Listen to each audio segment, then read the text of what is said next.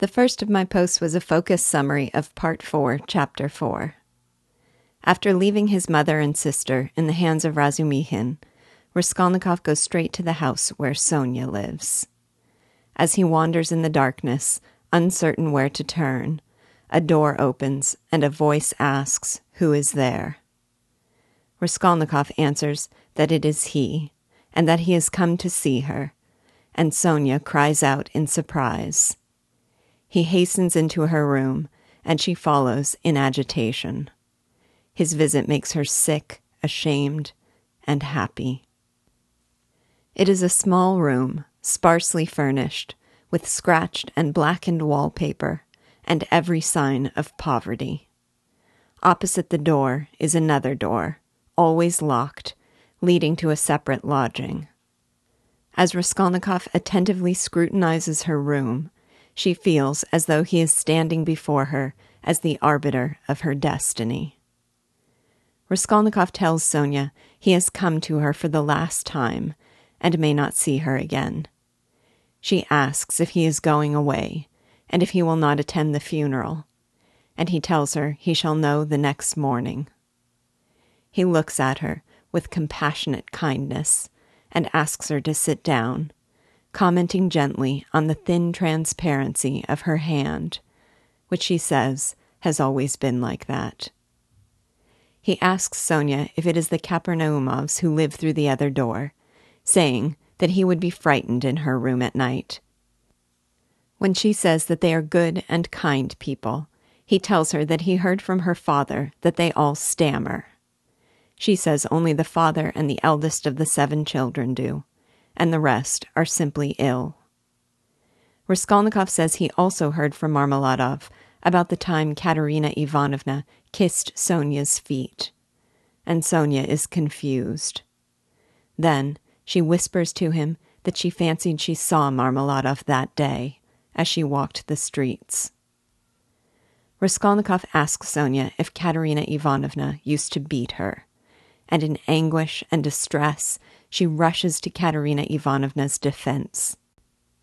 She says that she is pure and good and righteous, and that she is also terribly ill, unhappy, and angry over the unrighteousness around her. Raskolnikov asks what will now become of Sonia, since Marmeladov came to her for money, and Sonia says she does not know. Raskolnikov scorns them all for relying on her, but she tells him angrily that they are one.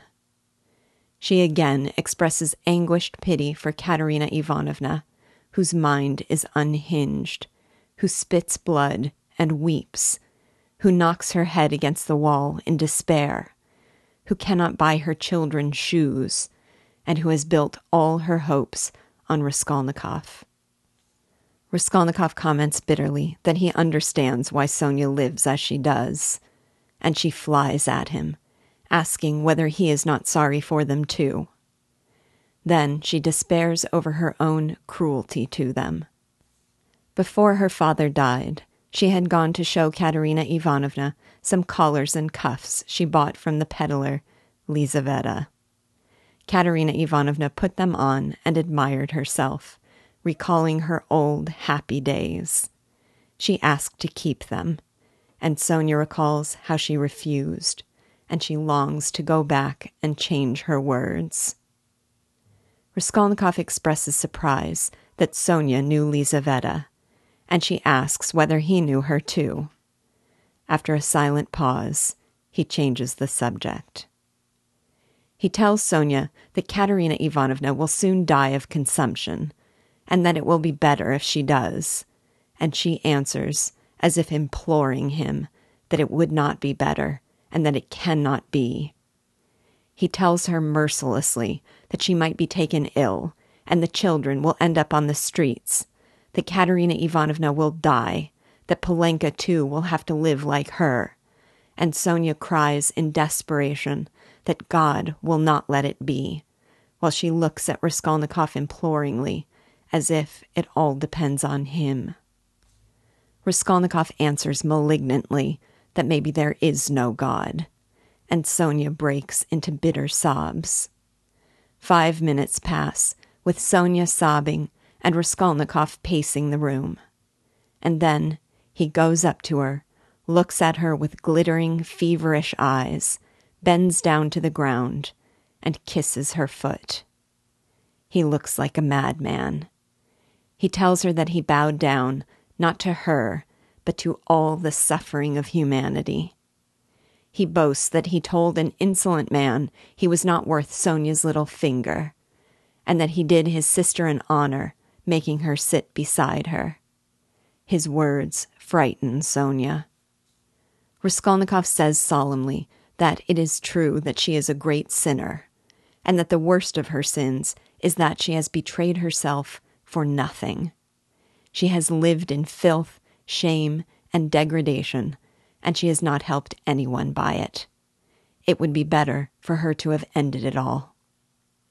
Sonia looks at him with anguished eyes that reveal she had thought of that many times, and says, "But what would become of them?" He understands that she has endured the torture of her shameful position for the sake of the half-crazy Katerina Ivanovna and her orphan children. But he believes her degradation cannot live side by side with holy feelings. He thinks that with her character, the only way she could have stopped from killing herself is to have let real depravity penetrate her heart. He sees only 3 paths open to her: death, the madhouse, or depravity. And as a cynic, he sees the last as the likeliest end. He wonders to himself whether it is possible that this creature, with such purity of spirit, has been drawn into the filth of iniquity, and he declares it cannot be. He imagines instead that she sits on the abyss of loathsomeness and hopes for a miracle, and that makes her not loathsome, but mad. He questions her about whether she prays and what God does for her, and he takes her answers as further proof that she is a religious maniac. He sees the New Testament lying on a chest of drawers and asks where she got it. She says it was brought to her by Lizaveta. He carries the book to the candle and asks Sonia to find the story of Lazarus and read it to him. He mutters to himself that in 3 weeks' time he will be in the madhouse, if not a worse place. He asks whether Sonia often goes to church, and she says ashamedly that she doesn't. He asks whether she will also forego her father's funeral, but she says that she will go, and that she also attended services for Lizaveta, who was killed with an axe. He asks if she knew Lizaveta well, and she says they used to read together, and that she will see God. Raskolnikov tells himself they are both religious maniacs, and that it is infectious, and that he will soon be one too. Sonia reads the story reluctantly, saying that there is no point, since he does not believe. Raskolnikov sees that it is painful to her to share what through all her suffering has been her secret treasure. But he also sees that though the idea fills her with dread, she has a tormenting desire to read it to him, whatever might come. With intense emotion and quivering voice, as if she were making her own confession of faith, she reads the story of Lazarus, how the Jews came to Martha and Mary to comfort them after their brother's death, how Martha said to Jesus that if he had been there, her brother would not have died, how Jesus said to her that he shall rise again, and how, when Jesus came to the tomb of Lazarus, he wept. As she gets near the story of the greatest miracle, she trembles in a real physical fever. She reads by heart, her voice rings out, and joy gives her words power. As she tells the story of the Jews who would fall at Jesus' feet, sobbing and believing, he sees Sonia quiver with anticipation, thinking Raskolnikov too will believe. She continues the story, trembling with ecstasy. how Jesus told Martha that if she believed, she would see the glory of God, how the stone of Lazarus' tomb was removed, and, when Jesus had spoken, he came forth, and how the Jews believed. Sonia can read no more, and she closes the book, trembling feverishly, not daring to raise her eyes to Raskolnikov. 5 minutes pass, and Raskolnikov says he came to speak of something. He says that he has broken with his family, and that he has only her now. He says that they are both accursed, and should go on their way together, down the same road, with the same goal. She thinks to herself that he looks mad and infinitely happy.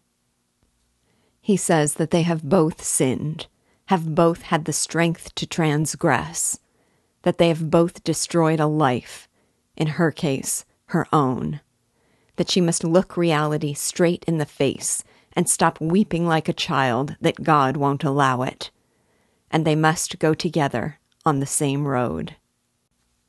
She asks what is to be done, and he says, break what must be broken and take the suffering on oneself, telling her she will understand later.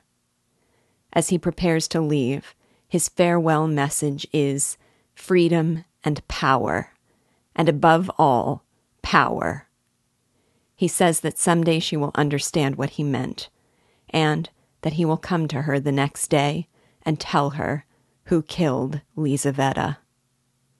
Sonia starts with terror, asking how he could know, but not for a moment does she suspect that the murderer is he. She spends the whole night feverish and delirious, dreaming of Polenka, Katerina Ivanovna, and Lizaveta, wondering what drove Raskolnikov to leave his family, and recalling how he said he could not live without her, and how he kissed her feet. And on the other side of the door on the right was a room that had long stood empty. But throughout her conversation with Raskolnikov, Svidrigailov had been there, listening. He found the conversation interesting and remarkable, and when Raskolnikov left, he had carried a chair to the door, that in the future he might listen in comfort. The next of my posts was called The Same Road. I've started in on this commentary several times, and then had to wipe the slate clean and start again. It's hard to know where to begin, hard to know what deserves the most focus, hard even to know precisely what is going on in Raskolnikov's mind. One thing that I now realize made the analysis challenging is that we experience this deep and intense exchange between Sonia and Raskolnikov from both of their very different perspectives at once. We have to work to understand not only what is being said, but what it means to Sonia and what it means to Raskolnikov. At the chapter's conclusion, I felt a little like Sonia in her dreams, my head spinning with images of Katerina Ivanovna and the gospel and Raskolnikov kissing Sonia's feet. So, I thought I'd try this. I will describe what I think happened in this chapter from each of their perspectives separately. Sonia receives Raskolnikov in her room, feeling sick and ashamed and happy. She is sick and ashamed to have him witness her degraded condition. It pains her when he makes reference to the source of her shame. She looks down in anguished confusion when he asks whether she had been walking the streets. She flushes with embarrassment and answers him with pained effort when he asks whether she gets money every day. She is mortified when he tells her that he boasted about having introduced her to his own mother and sister, and she's anguished when he kisses her foot. She regards herself as sinful, degraded, and dishonorable, and as Raskolnikov's inferior. She's happy because she seems to feel for Raskolnikov something like love. Not the love we might expect of a teenage girl for her handsome benefactor, but love nonetheless. She blushes at his presence, smiles when he takes her hand, and feels a tormenting desire to read the scriptures to him. She seems almost to worship Raskolnikov, looking to him as a savior and a judge. When he enters her room, she trembles, quote, as though she was standing before the arbiter of her destinies, unquote.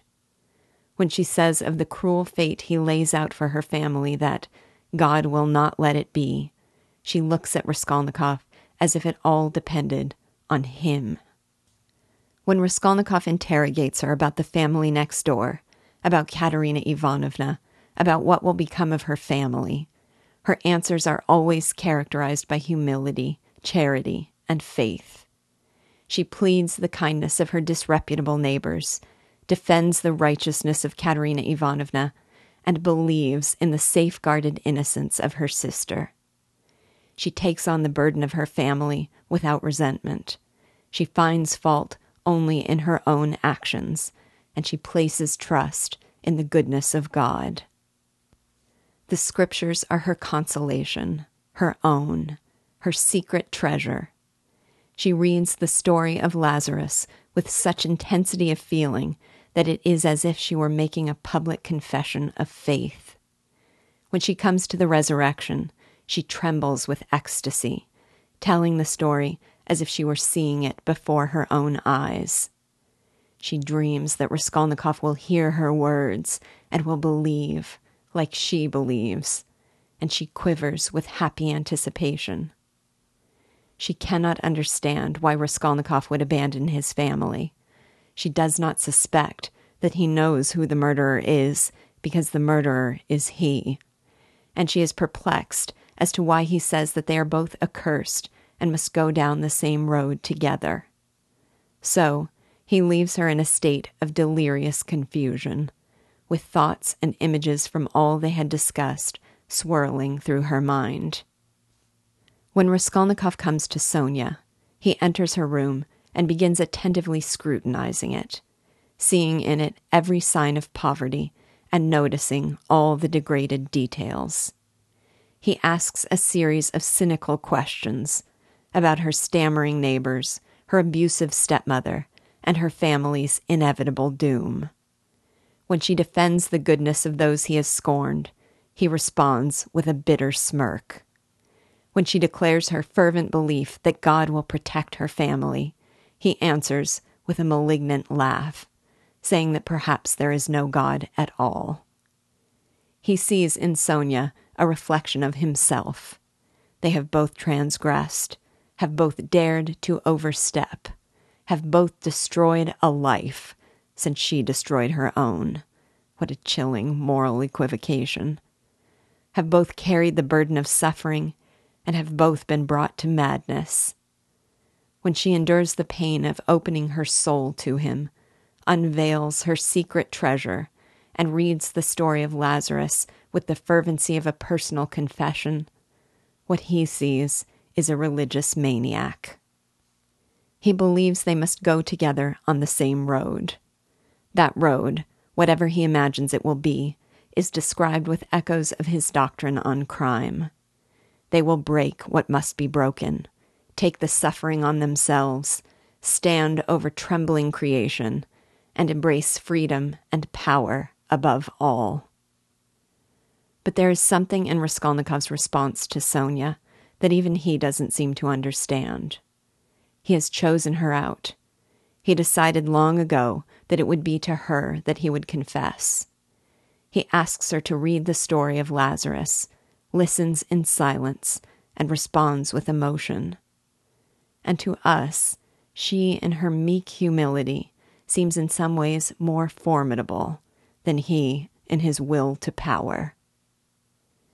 At the close of their conversation, he feels a stern and savage determination. He lectures Sonia about what she must do. He tells her that she will someday understand, while she is in a state of delirium and confusion. But he is the one who has something to learn, and I can only wonder if he will. After I struggled through this commentary, I discovered this comment to the Facebook group from Molly Johnson. It captures much of what I struggled to say, but with such efficient beauty. Quote, Raskolnikov tries to get Sonia to stop evading facts, that she's a whore, that her mother's sick, that her sacrifice is for nothing because her family is doomed, and draws a moral equivalence between them. We are both accursed. Haven't you done the same? You have destroyed a life. He seems to want to drown her in his own cynicism, yet is drawn to her by her insatiable compassion, which meets that cynicism with unutterable reproach. What held her up, he asks, and saw through her as she stood before him, as if she is morally naked, transparent, startled to see that she remains pure despite her sin. She has compassion for herself in a way that Raskolnikov can't because of the nature of his crime, and attempts to bring him to the source of that compassion, her Bible. And all the while, the devil is in the next room, making himself comfortable. Unquote. The last of my posts was called Favorites. This scene is my favorite. I realized recently that I have spent very little time discussing the artistry of Crime and Punishment. That is not because I haven't appreciated it, but because I appreciate it too deeply. So deeply that what he does and how it makes me feel defies description. From the moment I enter a chapter like this one, I'm spellbound. Spellbound by the expectation of what might happen. What does Raskolnikov want from Sonia? What will become of her in the hands of this tortured criminal? Spellbound by the reality of the scene, that barn-like room with its weird angles, its shabby blackened wallpaper, and its single candlestick. Spellbound by the fevered emotions of the characters, Sonia's possessiveness of the scriptures as a secret treasure too important to share, and the trembling exhilaration in her voice as she reads the story of the resurrection and sees it before her own eyes. Spellbound by the jarring surprises that Raskolnikov has chosen her out and will tell her who the murderer is tomorrow, that the now epically creepy Svidrigailov was there all along, lurking behind the door, eavesdropping with idle amusement on this so sacred exchange. Even as I write that, I want to go back and, well, spy on them again myself. Because however dark their universe, it is one in which every tiny detail is enthralling and its consequence important. I sometimes wonder whether Dostoevsky is history's best advocate for the Christian faith. I felt nervous, intimidated, reading this chapter aloud, because I found myself not wanting to profane what Sonia held so dear. The story of Lazarus, seen through her eyes and told with her quivering emotion, was deeply moving to me. In my mind, it will serve forever after as an example of the way in which a true believer might hold his or her faith, and how a sufferer might seek consolation in it. To inventory what contributes to the power of this scene would be to reread the scene altogether. But if I were forced to choose a few moments, Raskolnikov holding Sonia's thin, transparent hand, like a dead hand. Sonia's face beaming with insatiable compassion as she upholds the essential goodness of Katerina Ivanovna. Katerina Ivanovna dragging the washtub into the room and sinking on the bed, gasping for breath. And then, still not having money for Lida's dear little boots. Sonia's pained regret at having denied Katerina Ivanovna the pleasure of the collars and cuffs that allowed her for a moment to escape to her happier past. Raskolnikov, with twitching lips and feverish eyes, dropping to the ground to kiss Sonia's foot in tribute to suffering humanity. Sonia's eyes flashing with fire as she asks what she would be without God, and her voice quivering with emotion as she reads of the conversion of the Jews and longs to make Raskolnikov a believer too. Raskolnikov's eyes glittering with madness as he tells Sonia that they must go together down the same road. And Svidrigailov, as Molly so fittingly called him, the devil, making himself comfortable outside the door. I will forever remember the elaborate interweaving of powerful elements that have come together in this scene, in which, quote, the candle end was flickering out in the battered candlestick, dimly lighting up in the poverty-stricken room the murderer and the harlot who had so strangely been reading together the eternal book, unquote.